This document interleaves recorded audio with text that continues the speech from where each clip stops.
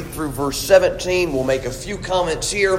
Then we'll turn to several other places in the Bible this morning. All one principle, all one thought, all one point. Accounts from the Old Testament. Take some information from the law in Deuteronomy. We're going to trace it several places. Show you a Bible principle. And then we're going to turn to the New Testament and get the application that's there for us, and hope that you pay attention and just really let the point of the lesson this morning sink into your hearts, and trust the Lord will help you with it, and God to teach us something this morning. 1 Chronicles chapter 14 and verse number 8. When the Philistines heard that David was anointed king over all Israel, all the Philistines went up to seek David, and David heard of it and went out against them. The nemesis of Israel, the enemies of Israel, from the time they show up in the Bible onward, the Philistines and Israel, they're fighting against one another. David's king, the Philistines going to come against David. Verse number 9, the Philistines came and spread themselves in the valley of Rephaim, and David inquired of God, saying, Shall I go up against the Philistines, and wilt thou deliver them into mine hand? And the Lord said unto him, Go up, for I will deliver them into thine hand. Now David sets a great example here. He sets a great precedent here. Every right decision of David's life, when David was walking with God, when David was walking by faith, when David was the victorious king of Israel, he took everything to God in prayer. He was presented with a problem. It was a big problem. There were real enemies going to fight a real battle, trying to take real lives, and David went to God and said, What do I do? Should I go up and fight? If I go up and fight, will you give me the victory? And God answered his prayer. It doesn't exactly work like this now. We don't have an ephod. We don't have a Urim. We don't have a Thummim. We do have a Bible. And the Bible says, The entrance of thy words giveth light, giveth understanding of the simple. The Bible says, Order my steps in thy word. Let not iniquity have any dominion over me. Thy word is a lamp to my feet and a light to my path.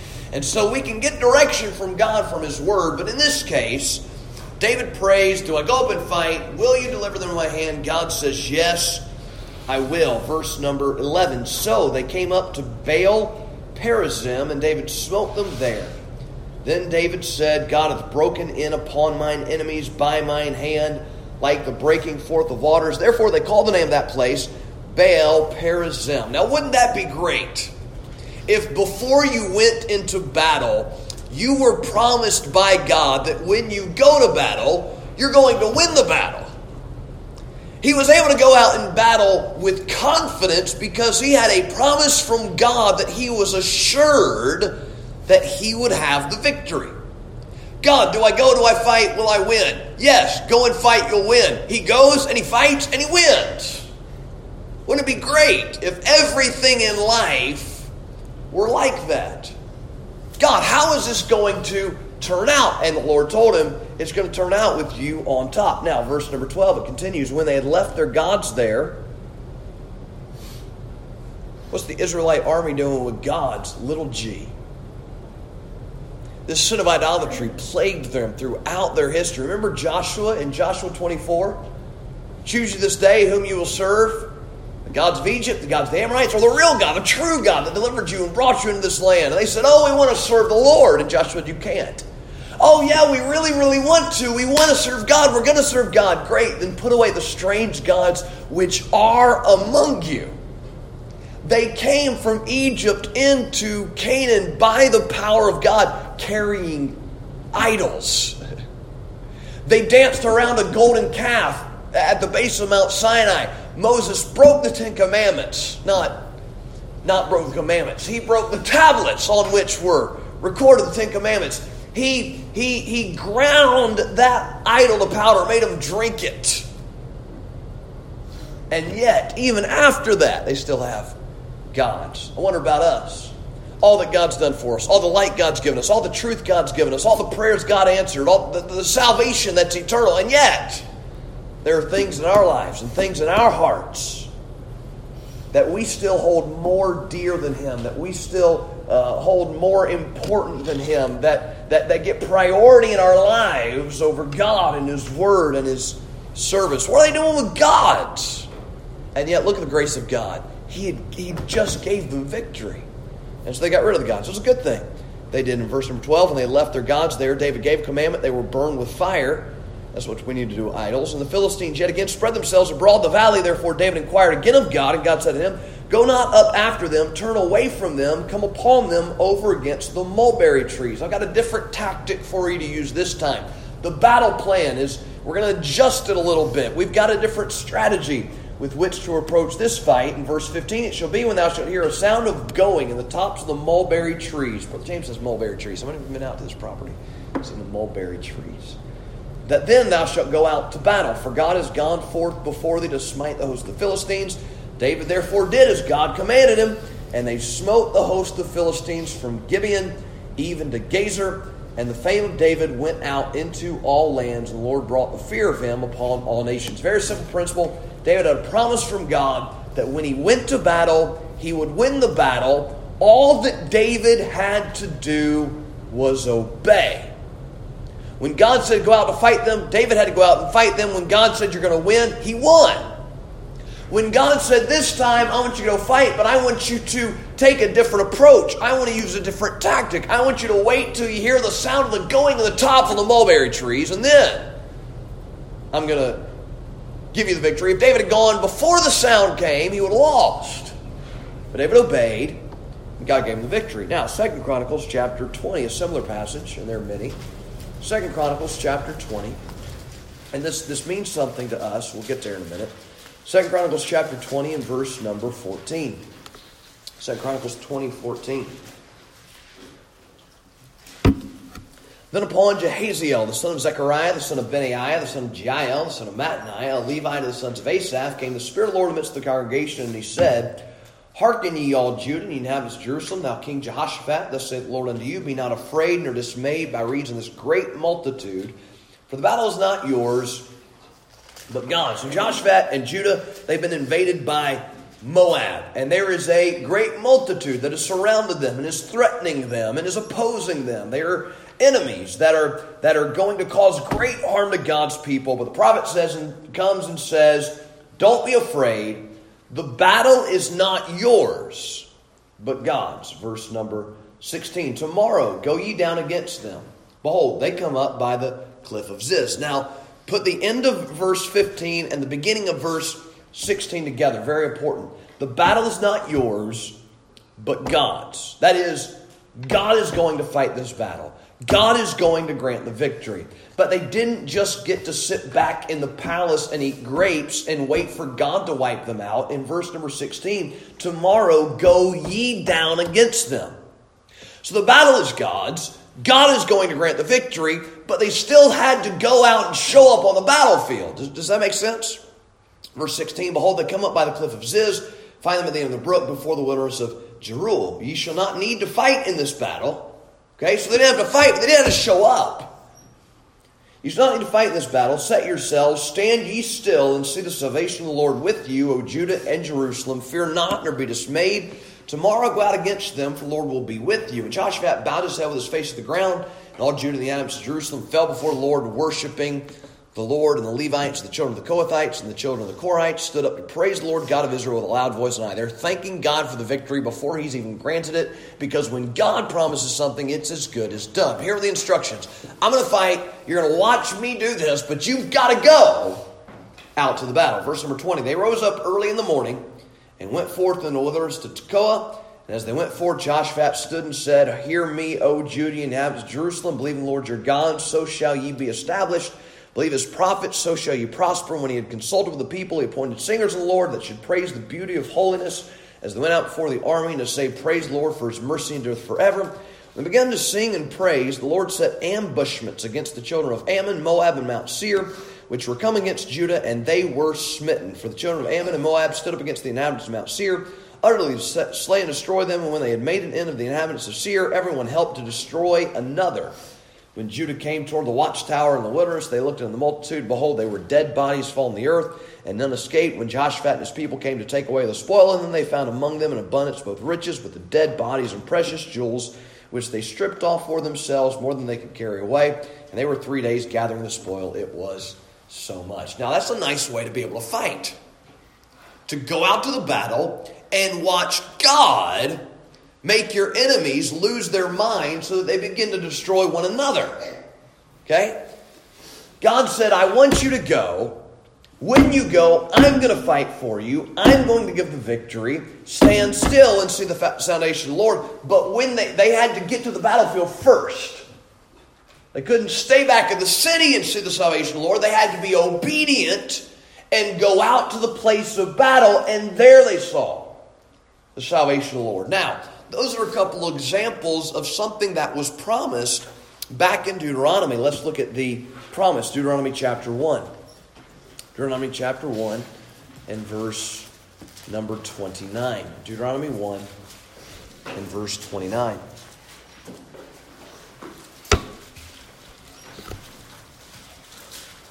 There was confidence in 1 Chronicles 14. There was rejoicing and worship and praise in 2 Chronicles 20 because of God who had given His word and assured the people of victory. Deuteronomy 1 and verse number 29. Then I said unto you, dread not, neither be afraid of them. Moses is recounting his words to the children of Israel upon their exodus from Egypt and entrance into the promised land.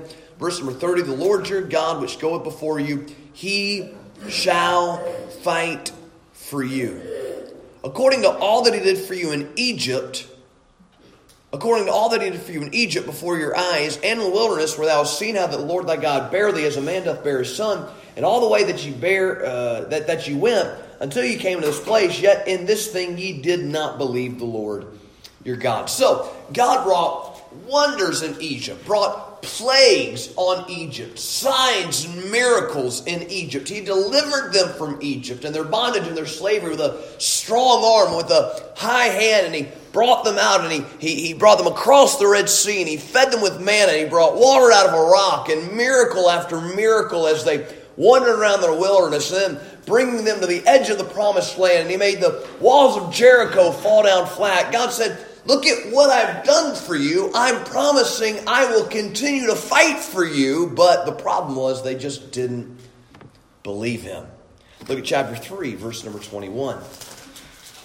Deuteronomy 3, verse number 21. I commanded Joshua at that time, saying, thine eyes have seen all that the Lord your God hath done unto these two kings.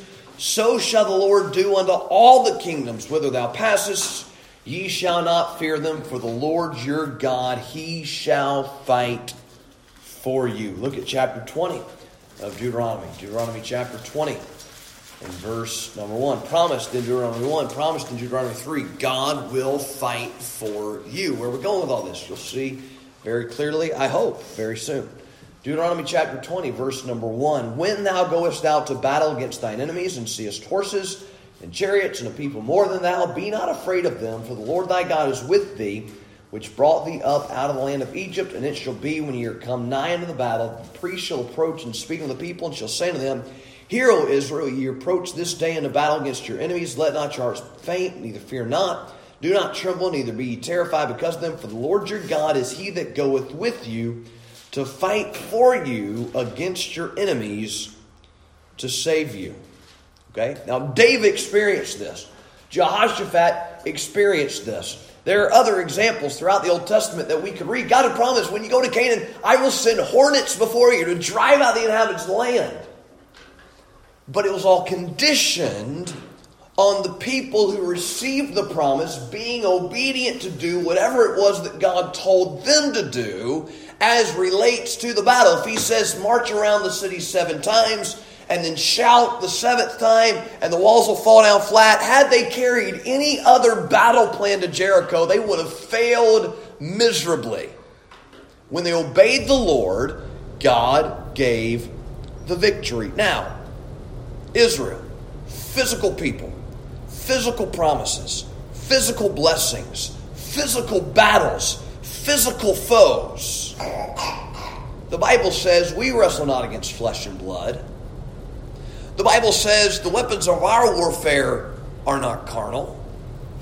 But the same principle that we find here in the Old Testament definitely applies to the battles that we face and the foes that we fight and the enemies that come up against us in our lives, and the promise God has given us as pertain to that fight.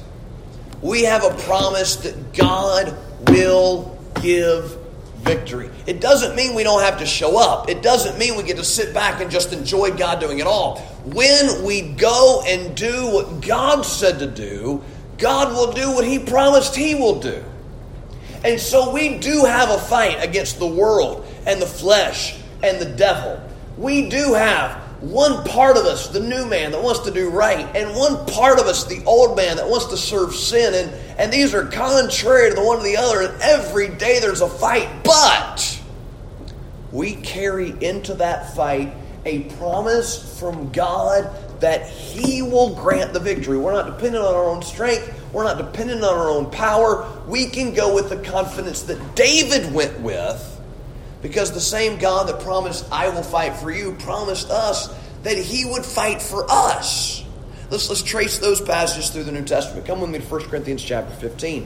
What I want to show you this morning is that we can have some confidence in the battles that we face because we have promises from God that guarantee victory if we are simply willing to follow His instructions. I'm not saying there is no fight. There is a fight.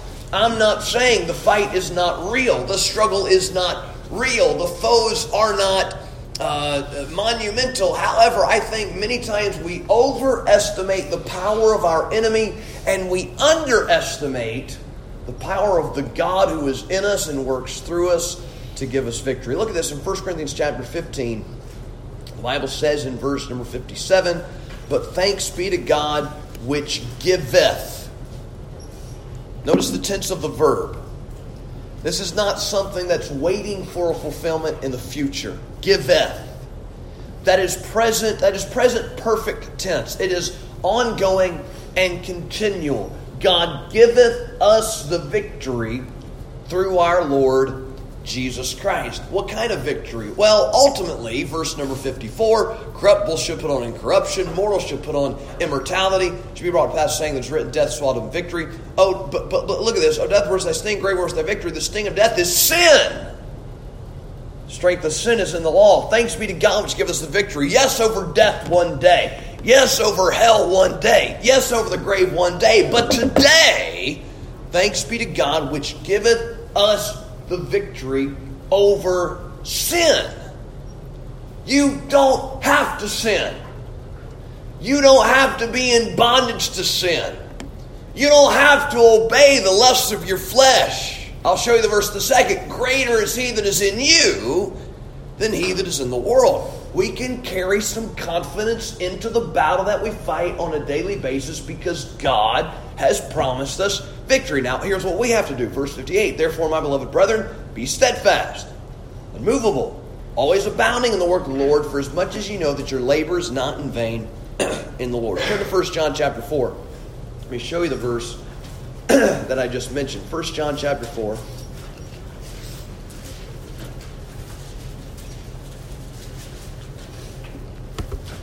Verse number 4. We just need to think biblically about this. We need to be renewed in the spirit of our minds. 1 John chapter 4 and verse 4. The Bible says, "Ye are of God little children, and have overcome them, because greater is He that is in you than he that is in the world." The Bible says, if you're saved, that Jesus Christ lives inside of you. In John 8:29, He did always those things that please the Father. So you, in your daily life, moment by moment, you are fully capable of living in such a way as to be pleasing to God, because the one who's inside of you always pleases God. That's what Hebrews chapter 13, verses 20-21 say. Jesus Christ is in you to make you perfect in every good work, doing that which is well-pleasing unto God through the power that's in Him. Now, what we have to do, we have to yield to Him. We have to obey Him. We simply have to submit to Him. And I'm not saying that that is necessarily without its difficulty. What I am saying is that it's a very simple principle. If I will walk in obedience to God, then God will give me victory. If I will submit myself to the instructions that God gave in His Word, God will give me boldness. God will give me the fullness of the Spirit. God will give me victory over temptation. God will give me victory over my personality. God will give me victory over my habits. God will give me victory over my lusts. God will give me victory over my thoughts. There is no battle that a Christian is not able to win when we're simply following the instructions God gave us in His Word. Just like He promised the Israelites, He promised us, I'll fight for you. You can go out to the Philistines and know that you're going to win. I'm promising it. Now just go show up and do what I said. Okay? Look at Hebrews chapter 2. Hebrews chapter 2. Verse number 18. Hebrews chapter 2, verse number 18.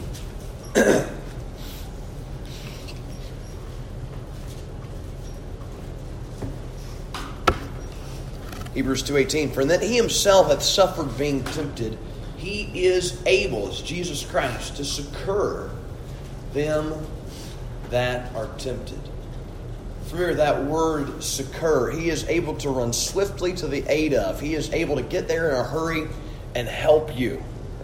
He's been tempted and He won every single time. And He's the one that has promised His help in our moment of temptation. Look at chapter 4, Hebrews 4, verse number 15. We have not an high priest which cannot be touched with the finger of our infirmities, but was in all points tempted like as we are, yet without sin. Whatever temptation we face, Jesus faced it. Whatever temptation we succumb to, Jesus overcame it. And the power that works in us is the power of one who defeated every temptation.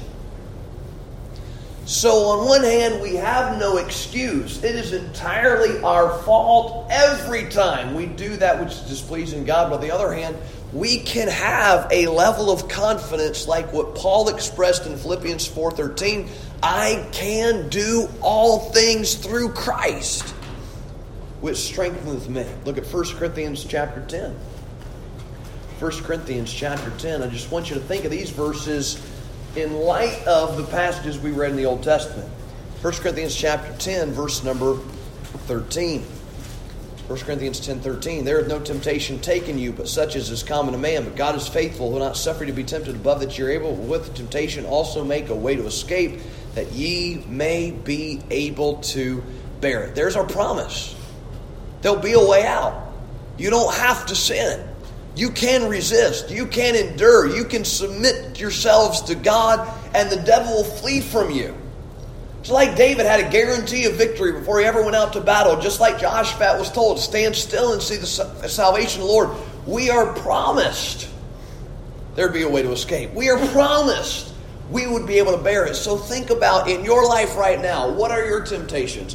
What are your struggles? What are your battles? What are the things that you face on a daily basis where you're not experiencing the victory that you ought to have in your Christian life? Whatever area that is, God has promised you victory. In that specific area, the only thing that is lacking is our obedience to the instructions that He left us, whatever they are. Okay? Look at 1 Peter chapter 2 and verse number 9. 1 Peter chapter 2 and verse number 9, the Bible says this. I'm sorry, I wanted 2 Peter 2. I put 1 Peter in the notes, but I want 2 Peter chapter 2 and verse 9. For the Lord knoweth how to deliver the godly out of temptations, and reserve the unjust unto the day of judgment to be punished. Okay? Lot was a wicked man, vexed himself, filthy conversation of the wicked. He did not follow the instructions he was given. He put himself in a bad situation. He vexed his righteous soul.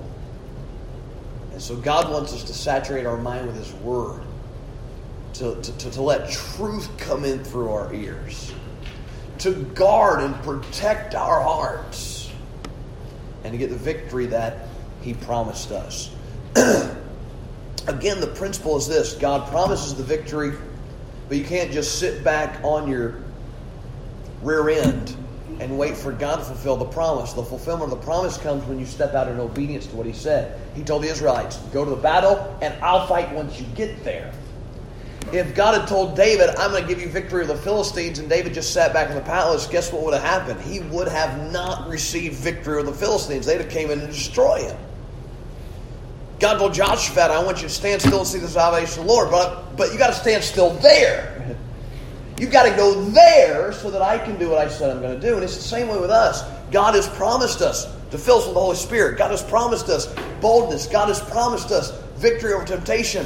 But those promises are activated by our obedience to the simple instructions that He gave us in His Word. Okay? So we can have a level of confidence because God has promised victory, but we also have to recognize and own the responsibility He's given us so that those promises can be realized. The promises are real and the promises are there, and greater is He that is in you than he that is in the world.